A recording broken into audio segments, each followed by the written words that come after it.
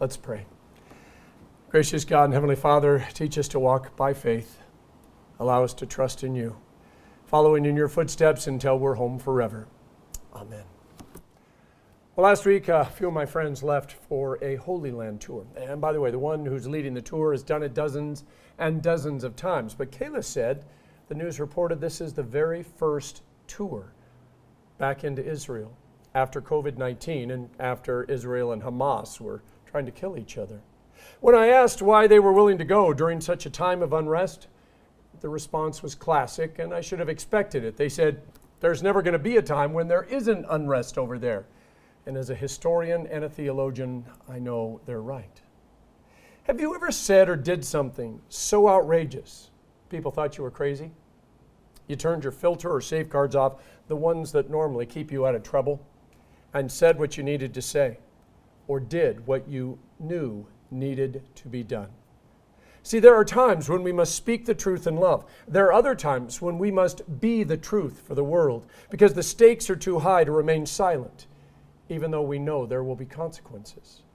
In our gospel, Jesus' family thinks he's gone crazy, and the church leaders, they think he has a demon, or maybe he is a demon. So what caused this? If we go back a few weeks in the gospel, we discovered Jesus has been a very, very busy rabbi. He finalized his 12 disciples, including a tax collector named Matthew, who invited him to a party that, of all things, was filled with sinners. On one of the religious holidays, when everyone who was anyone was fasting, Jesus and his disciples wouldn't. Jesus has been casting out demons, healing the sick, forgiving those outside the church, and then came the final straw. Jesus healed someone on the Sabbath. Mark's gospel is a condensed, fast-paced overview of Jesus' ministry. Mark's favorite words are, and then this happened, and then this happened. He's racing us through the 3 years with no time for either the birth narrative or any of those long-winded sermons. Mark wants you to have no doubt that Jesus is the one that you have been waiting for and that he has the power to save you. Now, the church at Jesus' time spent more time hating the Romans and preserving traditions than they did worshiping God. As you read it, you would begin to wonder if for them salvation is about being saved from their sin or about being saved from the Romans. The disciples repeatedly asked, are you going to restore the kingdom to Israel at this time? And there is no doubt the Pharisees and Sanhedrin were more worried about Jesus conquering their already conquered kingdom than they were in looking for the Messiah that was right in front of them. How often do you talk about sin and evil? Now, I mean sin as acts of an all-consuming darkness, not just something that some people do that you don't like. And evil as a threat against all humanity, not just the atrocities that play out across the news every day. See, for some, talking about sin and evil is as uncomfortable as walking barefoot across broken glass. And for others, the talk of sin and evil flows like verbal diarrhea, where everything, and I mean everything, is sin and evil, except, of course, what they say and do. In his 5th chapter, the prophet Isaiah says, woe to those who call evil good and good evil, who put darkness for light and light for darkness, who put bitter for sweet and sweet for bitter. And yet we know that people who do those kind of things on social media, they always get the most likes and the most followers. American culture is fickle. You really don't know what direction the winds are blowing or for how long. What is tolerated one moment is condemned the next and then celebrated the moment after that. And whereas the church, and by the way, I'm specifically talking about the church that God talks about in the Bible, not the buildings and the denominations, we should be of one mind and purpose. There are lots of churches that advocate non-biblical theologies, to which Jesus warns, a house divided against itself cannot stand. The media is always able to find a church that holds to a non-biblical, heretical view of something, which then the media calls progressive, and they use it to condemn historical, traditional churches. The media can also find an extremist church that holds to ancient cultural beliefs, not biblical, but cultural beliefs, and calls them biblical, which puts them at odds with political correctness and reality. As a result, the church's ability to speak on any given issue has been muted. Even though what we say is both necessary and needed, our voice is so divided that very few are willing to listen. Sin and evil are God's way of putting a name on things that need to be confronted and changed. not because the church says so, but because he says so. These things are not just bad things happening to Christians and churches. They are bad things that are happening to everyone, everywhere. The church was not created to be the moral police or ethical enforcers. Our calling is far higher and more important. We have been called to remind the world, the entire world, the value of every single life, regardless of who they are, where they live, what their past is, or what their future looks like. It's a job that we have often failed miserably at because we're far more interested in creating clones than we are in actually following God. A young man came to Jesus and said, I want to follow you, but I got a funeral and a few other things to do first. And Jesus said, let the dead bury the dead. I know, sounds pretty callous. But when you delve into the subtext, it has a far deeper message than just, and when Jesus calls, you better drop everything and go. See, Matthew 6 says you cannot serve God and mammon is more than just money. It's the love and evil influence of anything that devalues and cheapens life, all life. And Jesus' words to this young man are very pointed. He's got a decision to make, and it's not going to be an easy one. When someone lives their life outside God's love and grace, they are spiritually dead, even though they may appear to be very much alive physically. They made a choice, and we may not like it, but we do have to honor it. Matthew 6 goes on to say you can either have the praise of God or the praise of the world, but you can't have both. Jesus tells this young man, with us listening in, you know what, going to that funeral isn't going to change anything for that person, but there are some people who you can change the future of.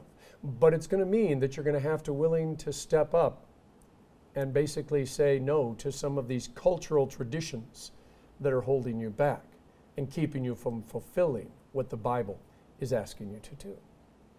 When Jesus ate with sinners who were not accepted by the church, or treated women as equals, or allowed little children to come right up and talk to him, or heal somebody on the Sabbath, or refused to make a big deal out of fasting, the church leaders decided that he had to be demon-possessed, because following rules was how you proved that you belonged.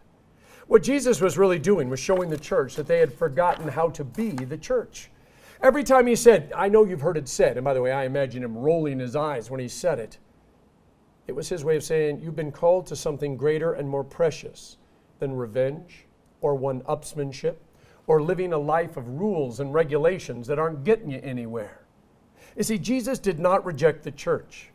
He rejected what the people had turned the church into. Jesus' family thinking he was crazy, whole different matter. He hadn't been eating or sleeping well. He was always at work. He was hanging out with questionable people. He was making the church leaders mad. I'll be honest, I think all of us would have questioned his mental health if we had been there. If you have ever known anyone with mental health issues, you know how painful it is to watch them. You never know where or if it will end. And when you tell them that you're concerned, they always turn and say, I got this, don't worry about it, everything's fine. Even though from our view, everything doesn't look fine at all. St. Mark shows us Jesus going from 0 to 60 in 1.2 seconds. It's like he's drinking a dozen energy drinks before breakfast so that he can save the world before lunch. From an outside perspective, Jesus causes so much disarray and leaves such a trail of broken rules wherever he goes, you can understand why all the people were concerned, because it wasn't normal. But that's exactly the point that Jesus is making. See, no one else ever called Jesus a fake. As C.S. Lewis said, only three options. Jesus is God, Jesus is crazy, or Jesus is a demon. No one, including his family and especially the religious leaders, were prepared for God to be right there in front of them and part of their life in their church. And so that leaves crazy or demon. Jesus' defense is to point out they're crazy to say a demon would cast out another demon, because that would mean that Satan is at war with himself. And if that's true, then the church can start celebrating because Satan is done. In a quote borrowed from Abraham Lincoln, or perhaps it was the other way around, Jesus said, a house divided against itself cannot stand. And here is where Jesus calls Satan and his demons exactly what they are: thieves and liars, stealing the souls of God's people. You know, when my family lived right here on the church campus, we were burglarized on several occasions. One of them, Nancy lost some jewelry that was not expensive, but it had a lot of sentimental value. We asked the officer what the chances were of recovering it, and the officer turned and immediately said, you might go up to the CAM swap meet Saturday. Good chance you might be able to buy it back. And then he said, by the way, if you find it, don't call us. There's nothing we can do. And because I was a little bit angry and I'm a smart aleck, I turned and I said, but what if I can steal it back from them? And his words to me were, don't get caught. Yeah, we didn't go to the swap meet. Jesus goes all in, telling the parable of the strong man. Satan has stolen the world from God. That's what Genesis 3, our first lesson, was all about. God has come to take it back, and the way he's going to do that is tying up Satan and liberating anyone and everyone from the power and the fear that Satan brings into their life. When Jesus dies and then rises from the dead, Satan's power is ended. He becomes nothing more than a dog on a chain. As long as you don't get too close, he can't hurt you. This simple parable, by the way, contains the entire gospel clearly and concisely if you're willing to listen to it with more than just your ears. If you hear it with your mind and your heart and your soul, you go, wow, God is amazing. Here's one of the things I need you to see and understand, by the way, about Genesis chapter 3.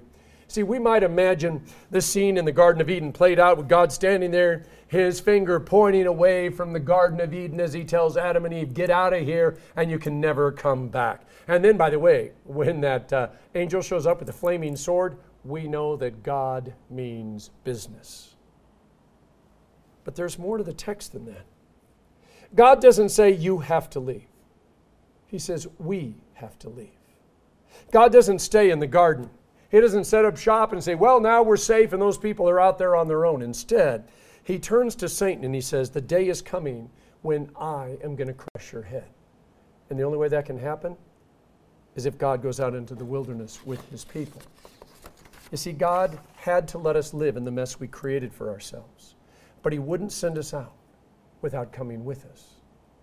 When you walk through our gospel, you understand the fight over eternity and heaven and hell is between God and Satan. And we are more than just caught up in the middle. People take sides, either God or Satan. And by the way, you can't not take a side. God is calling us to walk with him, to watch him go about his work, which besides continually creating more pieces of the universe for us to explore, it's all about saving us. And I want you to think about that for a second. God's greatest work is saving us. In other words, out of all the things that God could do, the thing he spends the most time and the thing he enjoys the most is saving us so we can spend eternity with him. Now, the Pharisees have chosen their side, and Jesus' story is pointing out they chose the wrong side. Jesus didn't fit into their plan. God was getting in the way of their traditions, their jobs, their comfortableness, and so they try to tell everyone that he's obviously demon-possessed. Jesus calls their bluff and says, that doesn't make a lot of sense if you think about it. Now, every time the Pharisees got near Jesus, every time they heard him speak, watched him heal people, saw the crowds, they began to think like they should be doing more for the kingdom of God and less for themselves. They just couldn't do it. And so they killed Jesus. That way they didn't have to feel that way anymore and could go back to their good old boys club. Every time I start to think that they were such terrible people, completely and totally unholy, I remember all the times that I've crucified Jesus. He didn't fit into my plan, so I got rid of him. I shoved him out the door, locked and bolted it, and hung up a big do not disturb sign on it. Now, I didn't have to use nails. I just crucified him by telling him to mind his own business. It's my life, not his. Except that's not right. You see, as it turns out, I am his business, as foolish as that may seem. So what's your purpose in life? What do you have to do? And what do you want to do? Christians should be different, not just to be different or so that we can rub people's noses in it or become moral police, telling everybody we're so much better than they are. But we should be different because it's who we were created to be, created in the image of God. What the Pharisees got wrong was Jesus' motives. He was out freeing people from their guilt, their sins, their disabilities that left them on the side of the road, their family dysfunction, the never-ending feeling that they couldn't and haven't and couldn't do enough. He didn't do it to push them out of their jobs. He did it so that the Pharisees would begin to realize that life is more than rules and regulations and guilt and envy and tears and pain and death. Jesus once said, whoever spends everything he has to keep his life will lose everything. But whoever loses his life, giving it all away for me, they will find it. The life you grasp, hoard, and play safe with, in the end is worth nothing. Only a life given away for love's sake is worth anything and lasts forever. According to human wisdom and culture, Jesus really was crazy. He died without a family, a home, a six-figure income. He died a criminal's death with a crown of thorns on his head. People stood around and made fun of him. But in the most beautiful of ways, he wasn't just a fool. He was the perfect fool. And if we think we can follow him without making a fool of ourselves, we are not living under the fool's cross, but a delusion that is leading us to a dead end. Only a fool would love and forgive those who didn't deserve it. But then again, only a fool would believe that God loved them so much that he'd never let go of them, that he will pursue them to the ends of the earth, because he's got a place called heaven and he wants them to be with him forever. And yet, as the only thing that really gives us hope. Jesus says the strong man is all tied up. He's still barking and snarling and screaming, but his chain is short and his power is limited. And so as long as we stay just out of reach, there's not much he can do. We have been freed and we have the opportunity to step out into the light and the love of God.